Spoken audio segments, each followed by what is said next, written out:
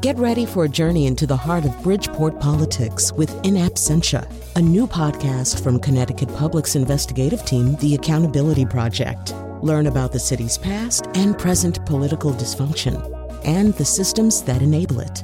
Tune in wherever you get your podcasts. Funding provided by Joe Zimmel and Valerie Friedman.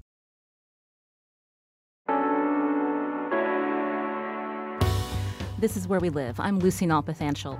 What's it take to become the next governor of Connecticut? Depends on who you ask, but we've been asking the gubernatorial candidates themselves in the days leading up to the August 14th primary. You can see those interviews on our Facebook page. Just click on the video link on the left side of the page. Now today, Where We Live, Republican Tim Herbst is in studio with us. The former selectman of the town of Trumbull is running against 4 other candidates. What questions do you have for him? Join us. The number 860-275-7266. And you can find us on Facebook Live. Search for Where We Live, add your comment or question below the video stream. And as always, tweet us at Where We Live. I want to welcome Tim Herbst into our studio. Welcome to the show. Great to be here. Thank you for having me. Some of our listeners may not know much about the town of Trumbull. They may not even know who you are. So tell us a little bit about yourself.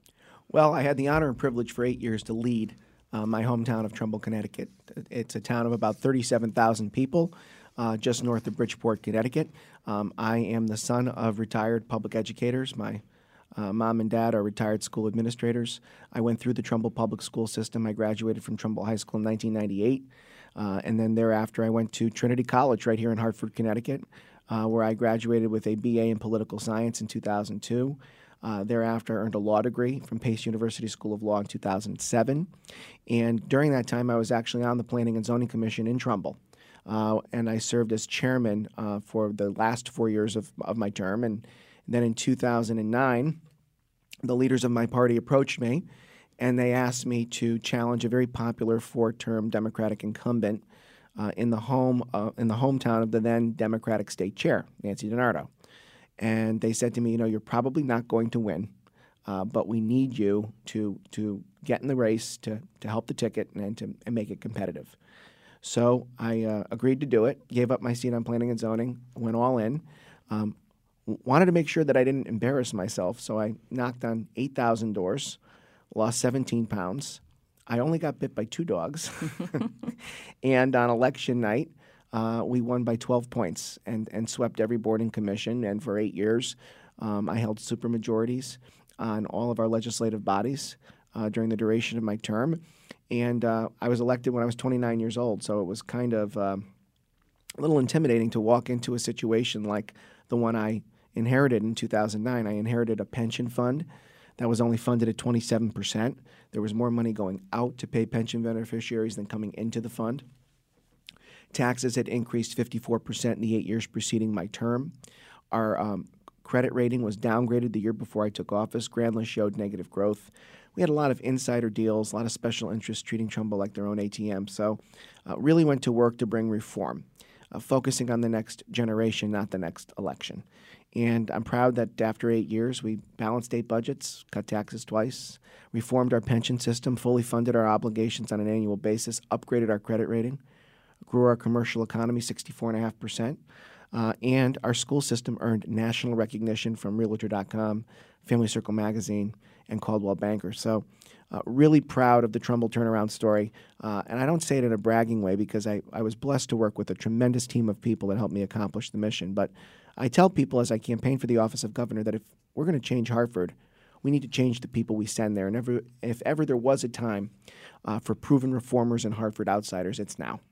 And that's one of the things that you campaign on, that you are a Hartford outsider. That's something that your opponent, Steve Upsitnik, is also campaigning on.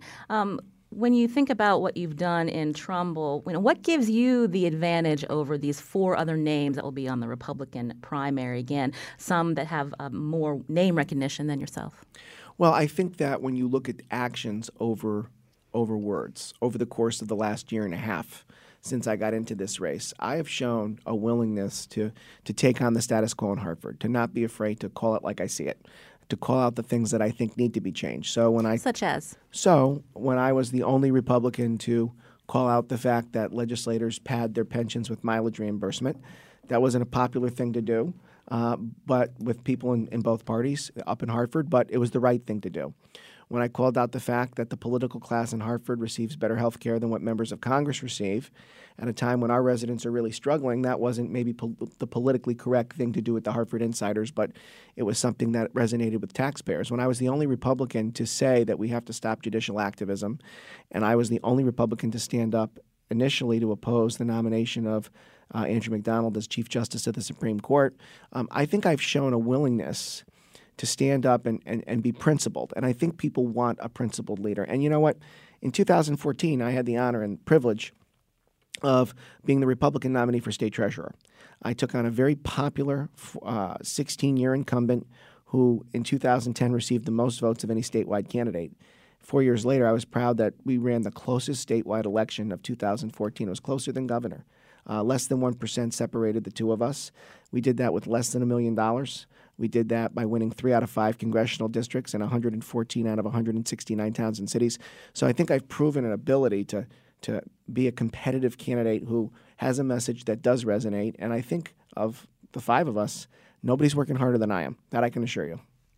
This is Where We Live. You're hearing Tim Herbst, Republican candidate for governor. You can join our conversation, 860-275-7266. Also find us on Facebook Live. Add your question below the video stream. Let's get into some of the big challenges that the state of Connecticut has. And we often have asked the candidates, and this is something that's talked about a lot, and that is the debt liabilities that the state holds, the pension fund that has been underfunded for decades. How do you propose, tackling this multi-billion-dollar deficit? It's been widely reported, I think, starting in January, the new governor of Connecticut will have a $4.6 billion 2-year budget hole to figure out how to fix. So what are some of your ideas? Well, this goes really to the core of the decision that Republican primary voters are going to have to make on August 14th, because we have candidates that are telling people what they want to hear to win an election, and I'm telling people what they need to hear to save the state.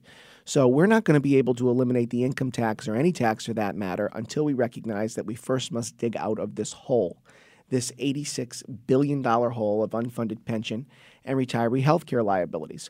Unfunded liability, I often tell people, unfunded liability, that term, that's code language for future tax increases. So if we don't deal with this problem right out of the gate, the deficit will continue to grow because the liabilities will continue to consume more and more of the total state budget. Services that directly impact people, educational reimbursement, municipal aid, social service programs are going to continue to be put on the chopping block in the name of funding this liability that continues to grow. And at the same time, the vicious cycle will continue with the mass exodus from the state. So I have said that if I'm elected governor, I will send a budget repair bill to the legislature in my first 45 days in office. That includes meaningful pension and benefit reform and restructuring. Now, let me just say, I think I bring a unique perspective in the sense that I have 2 retired parents that are receiving pensions from the state of Connecticut, and they are concerned as retirees as to whether their retirement security will be in place for the years to come. What I've said is we have to honor the commitments that we've made to our retirees, but we have to recognize that we have to curb this problem in a very meaningful way. So I've talked about doing what I did in Trumbull, putting new hires into a defined contribution plan. We're going to have to look at increasing contribution levels depending upon years of service. The state of Connecticut needs to get out of the retiree health care business. I thought the General Assembly did pass with one of the latest concessions that they were able to reach a concessions agreement that new hirees are not able to get the traditional pension that Connecticut workers have received, that they are now paying into 401ks. In part, I don't think it went far enough. I don't think the contribution increases went far enough. One thing I hear from teachers and public sector employees at the municipal level is they get very frustrated when they're contributing 8 or 9 or 10% towards their pensions. And we have some state employee unions pre-CBAC reforms that were 0 to 2% and now are 2 to 4%. There needs to be greater equity with contributions. And look, we contribute 1 cent on the dollar towards our OPEB liabilities, retiree health care. I think the state needs to get out of the retiree health care business because we're clearly not funding it the way we should. We can't keep up with this pace. And we are giving out benefits that are, as I said, more generous and more rich than what members of Congress receive. And we know that because 5 current and former members of the Congress in both parties elect to keep their Connecticut health care coverage over what the federal government provides because it's that generous and that rich. So it really calls into question where I think we need to attack right out of the gate.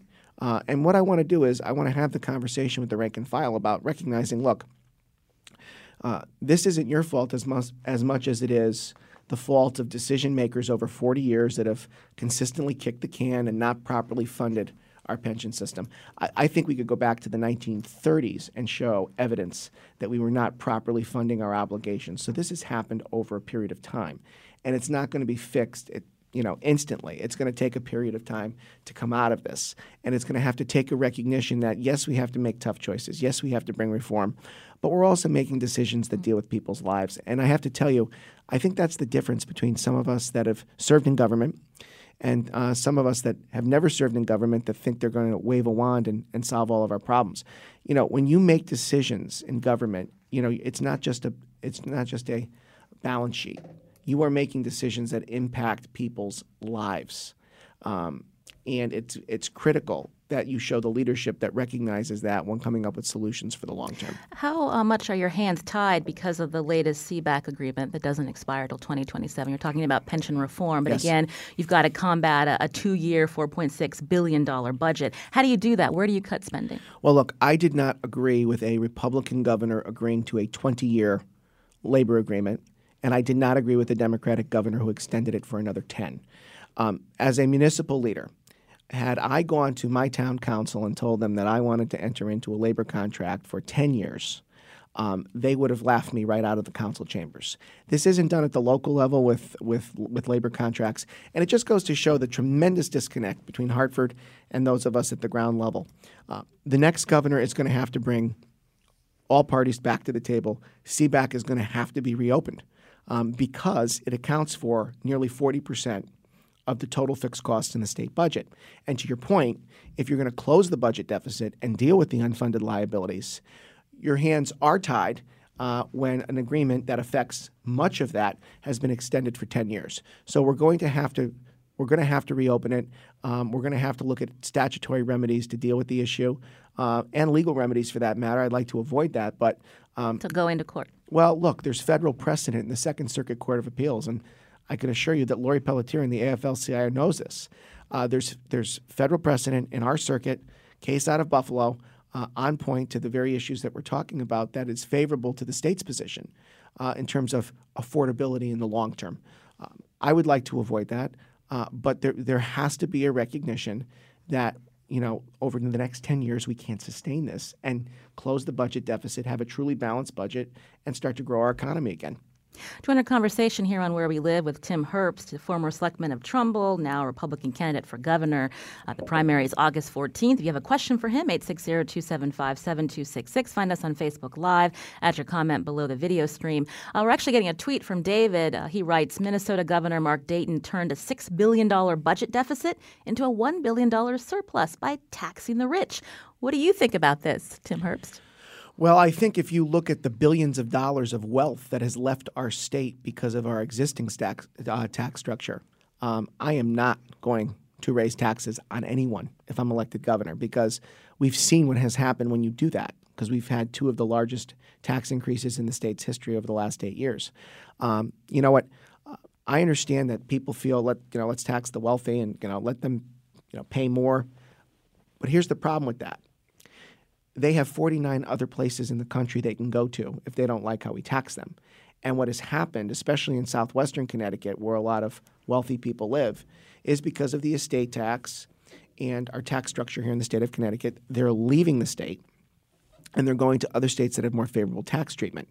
I don't want people to leave because, for example, I've called for eliminating the estate tax, which was discussed in this most recent legislative session. To me, that's a no-brainer because the $200 to $220 million of revenue that you lose in the collection of that tax pales in comparison to the millions upon millions of dollars of other tax revenue you're losing, income tax revenue, other revenue you're losing with these people leaving the state in exodus. If you drive through southwestern Connecticut, you will see runway strips of for sale signs with houses not selling, I might also add that our property values have not rebounded in Connecticut since 2007, which is horrifying. We're going on 11 years, and our real estate values and the return on investment that people will not receive based upon the investment they made in the long term will not be realized. That's a big problem. So I am not in favor of increasing taxes. I will also tell you that that governor in Minnesota, not too popular these days from what I understand. And, that state is shifting in terms of, where they fall on the political spectrum. So I take the position that we can't keep raising taxes. It's got to be a combination of targeted tax relief that adds up, not pie-in-the-sky promises, with spending reductions, with reforms on the pension side.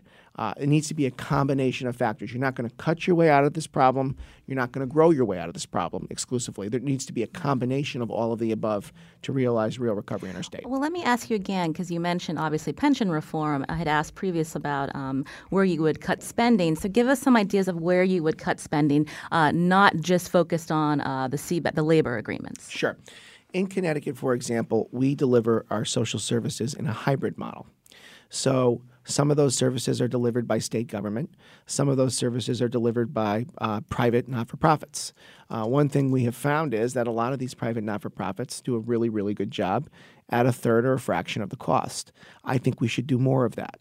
I've seen projections that would lead us to believe that we could save in excess of $500 million doing that. I know we talked about CBAC, but when I talk about healthcare costs, if we were on Massachusetts public sector employee healthcare plan, I think we would save anywhere from $600 to $620 million a year. I have to tell you, I look at places like Whiting Forensic Hospital in southeastern Connecticut. Senator Summers has been a leader in this area in exposing the abuses in the system. The costs associated with delivering some of the services in these facilities are very excessive. And I think we could deliver better service for a fraction of the cost. I will tell you that I think UConn Health Center, if I were elected governor, I would look at selling UConn Health Center. I think that it has taken on a tremendous burden on our budget. I am not pleased with the accountability or lack thereof based upon examples that we have seen. I think that we need to eliminate the Board of Regents of Higher Education. I just think it's another layer of bureaucracy that just creates redundancies and inefficiencies. I think the Department of Motor Vehicles needs to be revamped and decentralized. There are a whole host of areas that I would focus on. Jay is calling from Branford. Jay, you're on Where We Live. Go ahead. Jay, are you there? Go ahead. Thank you. Yeah, thank you. I wanted to ask about pensions. Mr. Herbst said that he was in favor of protecting the existing obligations to pensioners like his parents, but he wanted to make big changes going forward. The fact is that almost all of the pension shortfall is due to existing retirees who are already vested and who already have their rights under the pension. And there's not a lot of fat or a lot of changes going forward that can be made without attacking the pensions of existing folks. So I don't understand his claim that he's going to do both things. Tim Herbst? I think we were talking about retirees and then we were talking about existing employees. So let me clarify. I've been pretty clear on new hires. Existing employees, we are going to have to look at contribution levels based upon years of service. We're going to just have to look at that. There's no way around that. I will acknowledge, and I agree with the fact that a lot of the pension problems stem from previous negotiations and or lack of funding that have now snowballed to where we are right now. I think the other way you deal with this problem, to be quite honest, is that you have to start treating our pension obligations and cost as a fixed cost. Some people question whether, there was debate a couple years ago whether that should be included under the constitutional spending cap, which doesn't appear to exist anymore. I think you have to treat your pension obligations as a fixed cost. You can't overstate the rate of return on your pension investments because you don't want to mask the true unfunded liability. So I would take the approach, and to Governor Malloy's credit, while I don't agree with him on much of anything, I will give him credit for the fact that he began the process of treating a lot of the pension problems as a fixed cost that we could no longer kick the can on, and I will give him credit for that. I just think we can do more. Well, we need to take a break now. Tim Herbst in studio with us here on Where We Live, former selectman of Trumbull, Connecticut, Republican gubernatorial candidate. I'm Lucy Nalpathanchel. You have a question for Tim Herbst? Join us, 860-275-7266. We're going to find out if elected, if he makes it through to the general election and is elected, what kind of policies and laws would he roll back from the Malloy administration? We're going to ask him after the break.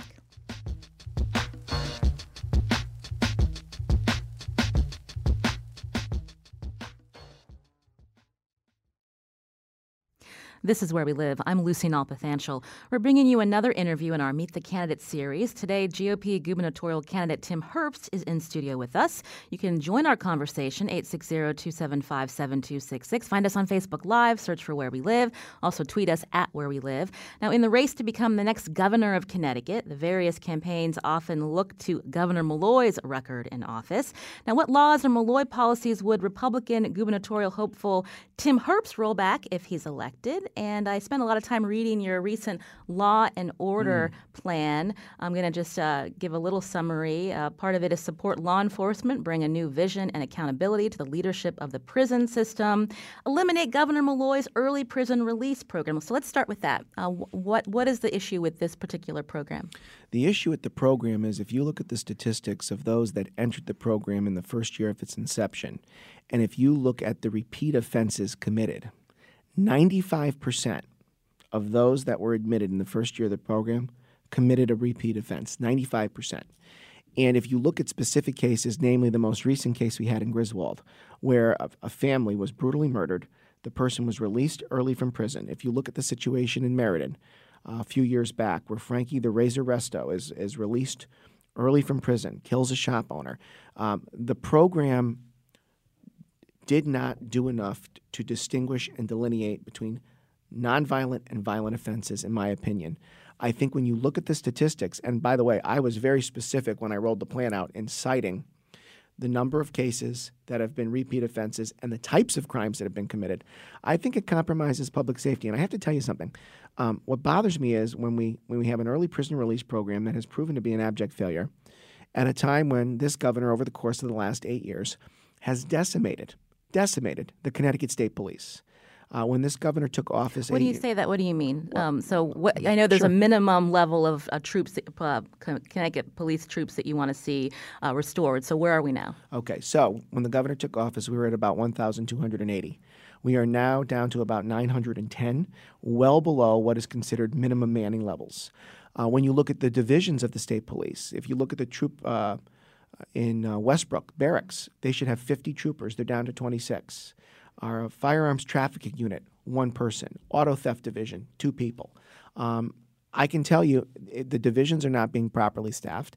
And quite frankly, if you're not going to invest in law enforcement, what are you going to invest in? Because if you don't have public safety as your highest priority, if we don't have a safe state, people aren't going to want to live here and move here. So I just think that the priorities have been misaligned. I will tell you that a lot of law-abiding citizens have felt over the last 8 years that they have been the target of much legislation and regulation where they have felt vilified at a time when we are rolling back laws. You're talking about gun rights advocates. Yes. At the time, we're rolling back laws that are making it easier for dangerous criminals to be released early from prison and to commit very serious crimes. Can I ask you then, if you, when you say that the statistics show this early release program is not working, that the recidivism rate is high, what then should the Department of Correction be doing when someone is convicted and sent there? Is it just a matter of punishing someone, or should there be more efforts to rehabilitate? What should be happening within our prison system? Well, I can tell you, even before the early prisoner release program, in large measure, people weren't completing their entire sentences. That's just a fact.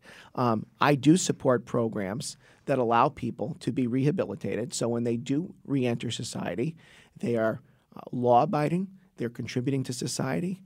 They're in a very meaningful way reacclimating. I'm absolutely in support of that. What I am not in support of is not having a delineation between nonviolent and violent. And what I am not in support of is violent people being released early on credits and committing very serious crimes when they are released. It is something that, the most solemn obligation of the governor of the state of Connecticut is to protect the people of the state of Connecticut. So if you're not going to invest in public safety and if you're going to pursue policies that compromise public safety, in my opinion, you're not doing what you need to do.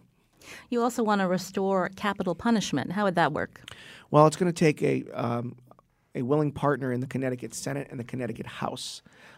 Look, I can tell you that when this was repealed, 64% of Connecticut citizens supported keeping capital punishment. After the Cheshire Home invasion, 74% of Connecticut residents supported capital punishment, specifically as it related to that crime. When the legislature repealed the death penalty, what the legislature was told by the governor and his staff at the time was that the repeal would not be retroactive. We were told it would be prospective. We were told that it would not impact those already on death row, namely the individuals that had committed the slayings in Cheshire. And what's disturbing is, on a 4-3 vote, the Connecticut State Supreme Court in State v. Santiago rolled back retroactively the death penalty in contravention to the will of the legislature and the representations that were made. So if I'm elected governor, I'm going to honor the will of the people of the state of Connecticut that said, overwhelmingly and consistently, they supported it. So I would ask the Senate and the House to adopt legislation that is similar to what Governor Romney proposed in Massachusetts in 2005, I believe, where if you put it back on the books, I want it to be heavily reliant on DNA-based evidence to guarantee that there are no mistakes with respect to a conviction. But if you're talking about cutting spending and cutting costs, it's been well documented that the capital punishment in the state of Connecticut was costing taxpayers lots of money, as well as, there has been a lot of studies that show, is capital punishment really a deterrent for violent crime? Well, I can tell you, I could probably make an argument to you that the early prisoner release program, with 95% being released early and then going back in, probably cost the state a lot of money too. It's a question of priorities. It's a question of what we believe is a deterrent, and the prosecutors and police officers and law enforcement officials that I have spoken to feel very strongly that it isn't not only a deterrent, but it is a useful tool in helping them secure convictions that perhaps are not to that level. Oh, we're going to be running out of time soon. I want to make sure we get to several questions. But before we take some listener calls, also this law and order plan again. And that terminology, did you pick that because that was something that when President Trump was running for office, that's something that he really stressed. So you're really trying to appeal to the base with this law and order plan. Well, I've heard the term law and order long before Donald Trump was president of the United States. So for me, it's honoring the rule of law and having order in our society. It's that simple. Something that also is in your plan, and this will resonate with the cities in Connecticut. Again, if you're elected governor of Connecticut, you are going to crack down on sanctuary cities. I'm going to read from your plan. When Tim Herbst is governor, there will be no tolerance for radical sanctuary city policies that undermine the rule of law and put communities at risk. So you'd revoke the Trust Act and issue a new directive to state and local law enforcement, directing them to follow the new ICE detainer policy and procedures as listed. And sanctuary cities, towns, state universities, colleges, those who follow a sanctuary policy, you would withhold funding from them. Why take that stance? When we hear from law enforcement, we hear from people in these cities that part of why they have these, this policy to not punish people who may be living here illegally, who don't have criminal records, at least they know who is in their community. If you take this firm stance, they're going to go in the shadows. You're not going to know who's here. Well, one of the things that I've said, and I've been consistent in this, what I want our cities to focus on is anyone here that is here illegally, that is committing crimes. And currently, we don't have a system in place to track those that might be arrested for a crime and to look at data or evidence to show who is here legally or illegally and the number of people that are here illegally that are committing crimes and what types of crimes. I believe very strongly that we are a country and a nation of immigrants. I wouldn't be sitting here in this interview with you this morning if my great-grandparents did not come to this country. But they came here legally. And they played by the rules, and they realized that in this country, there's tremendous opportunity if you work hard and play by the rules. I want people to come here legally. I want people that are here like the Dreamers, for example. I want them to be able to have a pathway to legal citizenship. What I will be focused on if I'm elected governor are those people that are here illegally, that are committing crimes that compromise the public health, safety, and welfare of the people of the state of Connecticut. And I just feel very strong. What I find very interesting is that our leaders at the state level have basically scoffed at complying with federal law. Can you imagine if at the local level I told Governor Malloy that I wasn't going to comply with the state law? He would rightfully send his chief legal counsel or the attorney general to court seeking a declaratory action to compel me to comply with state law. It's no different for the states to comply with federal law. But with the Trust Act, the state was complying with any detainers for individuals with violent criminal records. Well, I don't think we're doing enough. I will tell you. And you know what? I'm talking to the people on the ground, the police officers in these cities that are making the arrests and sharing with me the policies and procedures that they believe should be implemented that aren't being implemented. And quite frankly, that's who leaders should be listening to. We can go onto that gold dome and debate the issues all we want. At the end of the day, I want to hear from the boots on the ground that are dealing with the practical implications of the laws of the federal government, of the state, and of compliance or noncompliance with federal ICE. Again, Tim Herbst in studio here on Where We Live, also on Facebook Live, Republican candidate for governor. Join our conversation. Sarah's calling from Deep River. Sarah, go ahead. Hi, Tim. Sarah, your phone is breaking up. Try again. Tim, you're a very staunch supporter of the Second Amendment. I've seen photographs of you holding firearms. Now, you also spent the last week trying to demand mandatory Pledge of Allegiance. She's breaking up. I can't hear her. Sarah, you're breaking up. So you're saying that Tim Herbst is a supporter of the Second Amendment, but because of this flag rally that was held the other night, being critical of this Haddam select woman for kneeling for the Pledge of Allegiance, that you're ignoring the First Amendment. I'm going to just paraphrase her comment. I think that's probably what she asked. So let's ask about that. Sure, absolutely. You know what? As I said last night in Haddam, the First Amendment, we don't have a First Amendment but for what that flag represents. We don't have a Second Amendment but for what that flag represents. And the problem that I have with the select woman taking a knee is that she took the same oath of office that I took 6 times in the town of Trumbull. And I raised my right hand to defend the Constitution of the United States and the Constitution of the state of Connecticut. We take an oath that symbolizes who we are as a people and as a democracy. You know what? I understand she doesn't like President Trump. I get it. I understand that people don't agree on issues. We disagree on policies. But at the end of the day, that doesn't mean you disrespect the flag and disrespect your country. And, I'm going to be 38 years old next month, and I have never in my lifetime, ever, in my 38 years, seen people kneel during the Pledge of Allegiance. But they have the freedom to do that in this country. They do, and I have the freedom to call it out as an American. You know what? I have First Amendment rights too, and I feel very strongly that it shows complete disrespect for our country, for our flag, for our institutions, for who we are as a people.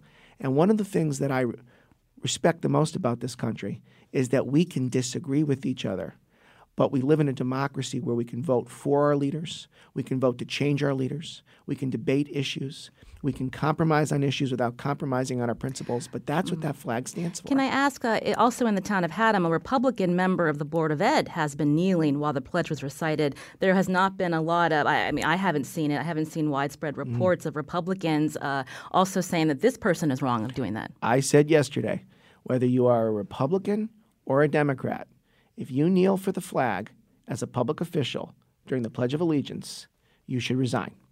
I said for both Republicans and Democrats. Again, you're up against 4 other candidates on the Republican primary. Again, a lot of where you stand, whether to not raise taxes, an ardent supporter of gun rights, as well as this latest rally that was held in Haddam, asking for this woman to resign because she's kneeling. This all appeals to a certain part of the base of the Republican Party. But if you get past the primary, then you've got to appeal to widespread state voters. What about you will do that for them? I think who I am. I think the fact that I come from Very humble beginnings. The fact that I'm the son of public school teachers, the fact that I'm a product of the public school system here in our state, that I went to college here, I was born here, I was raised here. I'm invested here. And I just don't feel that self-funding candidates that have never won tough elections or been through tough elections can relate to blue-collar people in our state that are really feeling the effects of this economy. It's a question of being relatable. You know, there are plenty of people that don't agree with me on every issue, but they're supporting me because they recognize that I have a practical understanding of what the state's facing. I have a practical understanding of what needs to be done, and I'm committed to making the changes necessary to doing it. And I think people understand that I'm going to be the kind of leader that's going to be honest and straightforward with the people of the state of Connecticut. We only have under a minute. I should say that you've also been endorsed by the Connecticut Citizens Defense League. I started this segment asking if there are certain laws or policies that you would try to roll back. What would happen to the gun laws that have been put in place in the state of Connecticut? What would you do if elected governor? Well, one of the things that I said this morning in the Hartford Courant was that, and I've told the CCDL this, the practicality of repealing SB 1160 is going to be very narrow, given the fact that many Republicans also voted in favor of the legislation. So to repeal any legislation, you have to get buy-in from the legislature, and the likelihood of getting a majority in the House and Senate to agree to that, given the bipartisan support it had, would be difficult. That being said, I think we have plenty of gun control laws in this state. I would veto any additional gun control legislation, and I would insist that any gun control legislation on the books make sure that we have the resources in place to enforce, and if we don't, we have to make changes. We have to leave it there. Tim Herbst, thank you so much for coming in. The time is short. Republican candidate for governor. We appreciate your time. Thank you. Thank you very much. This is Where We Live. I'm Lucy Nalpathanchel. Just ahead, our regular analysts for Where We Live's Meet the Candidate series are back. We're going to hear from political scientists Bilal Sekou and Jonathan Wharton. That's right after the break.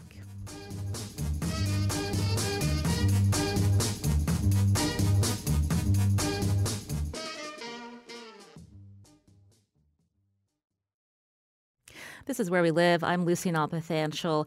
Today we've been talking with Tim Herbst, Republican candidate for governor. And as we've done for our other candidate interviews, we've asked two political scientists to provide some analysis of these talking points that the candidates are raising. So I want to welcome back in the studio Dr. Bilal Sekou, Associate Professor of Political Science in Hilliard College at the University of Hartford. Good morning. And Dr. Jonathan Wharton, Assistant Professor of Political Science and Urban Affairs at Southern Connecticut State University, also Political Director for Curt Miller, GOP-endorsed candidate for Connecticut State Comptroller, but today just talking about the gubernatorial race. Thank you both for coming in. Good morning. Yeah. Good morning. So let's start with the last point that we brought up, and a listener call wanted to ask why Tim Herbst has been joining with Art Linares within the General Assembly to ask for the resignation of this Haddam Select woman who has been kneeling in protest of President Donald Trump's comments when he and Vladimir Putin were together, and what he said about not believing or agreeing that that they interfered with the election,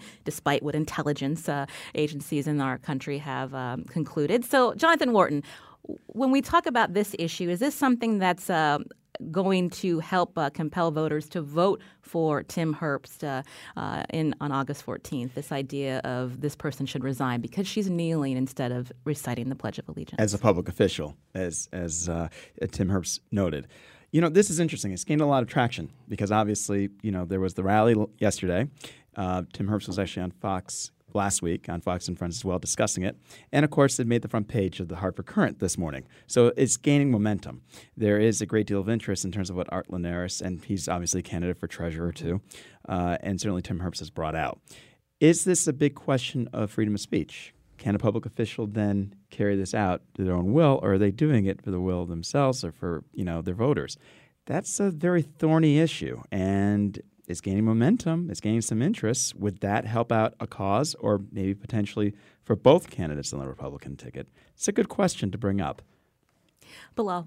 Yeah, that was an interesting exchange. And, as I listened to this debate occur in our country since the NFL protests took place and the president helped to draw a lot of attention and hostility towards people who were taking a knee, I'm reminded by, at least in my mind, the idea that dissent is probably as American as is apple pie, and that we have a long history in which Americans have dissented. and they have fought for political and social rights through their protests and through their dissent. And I think we can sometimes lose track of the meaning of these protests, which have been around the problem of racism, violence on the part of law enforcement, the shooting of unarmed Black women, Black men, Latino women, Latino men. And so from that standpoint, this effort to draw attention to these issues through dissent, again, is what this country is about. And if we think about what the First Amendment really stands for, what people are doing is really what that amendment is about. And so it may resonate with people who are quite angry about that kind of dissent and are not sensitive or caring about those kinds of issues. But for people who are engaged in that, I say more to it, and let's keep doing it. Jonathan, it seems when you look at where Tim Herbst stands and how he's been running his campaign, that he is lockstep with a lot of policies and rhetoric that President Trump has used. Is that going to help or hurt him August 14th? Well, it's interesting. He's gained, again, a lot of attention about his law and order stance. And that's gained a lot of interest, and certainly as it relates to gun control, too. I mean, these are issues that are very critical in many parts of Connecticut. I'm speaking more towards the rural areas, specifically the Naugatuck Valley, for example, the eastern side of Connecticut. It's no secret at the convention in May, we saw that coming out at the floor of the convention. I was at least privileged to at least be a delegate, and I saw that firsthand. There are key issues that kind of rally the Republican base that will get them to show up to vote. And that kind of effort, that kind of strategy actually works because they do show up. I have never questioned a Republican on the Second Amendment, my own mother included, by the way, because it does bring out an issue. And it resonates with people. It gets them, motivated to go out and show up to vote. And that sets him apart from Mark Boughton? Absolutely. I mean, again, those two really do differ on this key issue. And, to rally a base, even as Vincent Hunching calls it, a waking, sleeping giant principle can get people to show up to the polls. Go ahead, Bilal. So this 6-point plan that he is presenting is Law really and order? Law and order. It's really rooted in a myth, right? And that myth is that crime is out of control. And in that sense, he's talking quite similarly to the way President Trump talked when he got elected to office. And, in my mind, this is really a kind of dog whistle, right? Because I think there are race and class issues that are entangled with that. So talk about myth, right? The Day ran an editorial and pointed out that the prison population is the lowest it's been since 1994. We have the lowest reported crime rate since the 1960s. We have had the largest reduction in violent crime of any state in the last 4 years, and yet Herbst says that crime is out of control. This number he gave on recidivism, and again, how people actually sort of define recidivism is subject to debate amongst criminologists and sociologists who do that work. That 95% number that he threw out there to me was shocking, and I think probably 90% is what he said. 90% I think was shocking and probably is quite high. Mm-hmm. So the problem here is that mass incarceration is not a good thing for society, and that we need to figure out ways to reduce our prison population. We need to figure out ways to reduce crime. We need to have good law enforcement. But this idea that we can warehouse people, lock them away for long periods of time without dealing with the social cost of that to communities, to people, to our workforce and productivity is just insane. We've got to go in a different direction. And so it's surprising to hear a politician talk that way today in a way that sounds similar to maybe Nixon's Law and Order of the late 1960s. He also brought out the capital punishment in terms of how costly that is, too, and dealing with that as well. That certainly came out as a big issue for him, too. Oh, I wanted to ask you, Jonathan. We spent some time at the beginning of the show talking about his record in Trumbull. He certainly talked about how he turned it around. We just got a tweet from someone named Debbie who writes, "Those of us in Trumbull know what Herbst is really like after 8 years of bullying his constituents and threatening people who got in his way for simply voicing an opinion. He has demonstrated time and time again he's unfit to serve as governor." Fill in some of the details on the personality of Tim Herbst and who he ruffles the feathers of. Since I study mayors for a living, and this is my research, some people, many Republicans in particular, like that kind of brand of assertiveness in making their issues and positions known. And it's no secret that as first selectman, he did that. And so I think that's what a lot of people are looking for in a governor, is to be assertive. Governor Malloy was assertive, and he's one of the most unpopular governors in our nation. Certainly was, but boy, talk about an issue which you saw right at the beginning that you threw out the questions about the CBAC agreement, about reforming, pensions and all these areas. You heard him; he was very pronounced about what he would do, especially in the first 45 days if he were governor. Many voters want that kind of assertiveness, that kind of aggressiveness. And so that's kind of interesting to me, because if you look at the leadership of what he did there in Trumbull, would that carry over in the governor's mansion? And I think some voters do want that kind of assertiveness to deal with unions and to provide for a lot of the reforms. I'm not saying all, but some people do want that in a candidate. In fact, I thought it was refreshing that he actually gave specific things that he would actually do. And certainly if he is the candidate who's running for governor for the Republicans, he will have a clear agenda in terms of the kinds of areas he would cut. He talked about reorganizing DMV, eliminating the Board of Regents for the Connecticut colleges. Privatizing DSS. Privatizing DSS, selling UConn Health Center. Yes. So he was quite clear about the kinds of things that he would, try to do. And Republican voters probably like that, and I wouldn't say all, but I think a number. Others would probably see somebody like a Mayor Boughton who tends to be more centrist instead. Some call Mayor Boughton a rhino, Republican in name only. So let's talk about, just with a couple minutes left, we have 5 Republican candidates running in the primary August 14th. Someone tweeted, "I think he could be a very successful statewide candidate in another state. No matter how much noise Herbst makes, this is Connecticut. He'll be gone in 2 weeks." Is it that simple when we look at the 5 candidates and how, depending on who's going to show up to vote, and the fact that it's going to be spread among these 5 individuals, could Herbst make it to the general election, Jonathan? Considering there are 5 candidates, could be possible. Then again, it could be possible with any other candidate. So it's a matter of how much traction can they get between now and certainly, the primary, which is scarily only in a couple of weeks now that we're thinking about this. Yeah. Bilal, what about you? Who do you think is going to make it to the general election? I won't consult a crystal ball, but what I will say is that we're likely to see some surprising developments election night. How's that?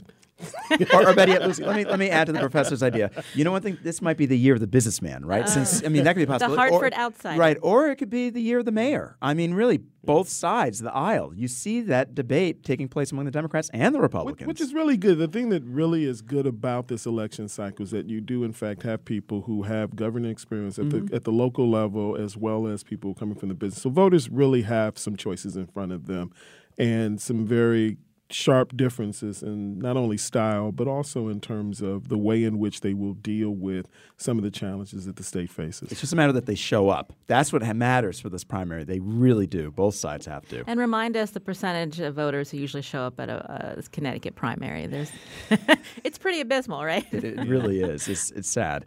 It's unfortunate. I mean, it varies obviously from city to city, some of the wealthier cities. And so some of the candidates who come from places like Greenwich, for example, or come from that area of the state, turnout tends to be higher. It could be anywhere from 18 to 40% in many municipalities. And in many of the urban communities like Bridgeport and Hartford and New Haven and Waterbury, you're likely to see much lower voter turnout rates than what you see in some of the wealthier communities. And as a reminder, of course, we have a closed primary. So if you're that independent and unaffiliated voter, which, let's face it, it's almost 40% of Connecticut voters, unfortunately, sign up for a party, because you have until the day before the election to do so. Please make sure you do that. And a lot of our focus obviously are on the primaries, but we're also, when you think about the general election, this is a midterm year, which generally speaking, turnout is lower in the midterms than during a presidential year election. And so get out the vote efforts on the part of whoever is the eventual candidate for both parties will be quite crucial because, again, the level of turnout tends to be much lower compared to the general election during a presidential year. We're going to have to leave it there. Thank you so much to Balasi Koo and Jonathan Wharton for providing analysis during these gubernatorial candidate interviews here on Where We Live. You can go to our Facebook page. You can see all of the interviews with our candidates, the ones that were able to respond by our deadline. But we want to appreciate you, both of you, for coming in today. Thank you, Lucy. Thank you. We appreciate it. Today's show produced by Lydia Brown. Special thanks to digital producer Carlos Mejia, Carmen Baskoff, Kyone Wolf. I'm Lucy Nalpathanchel. As always, thanks for listening.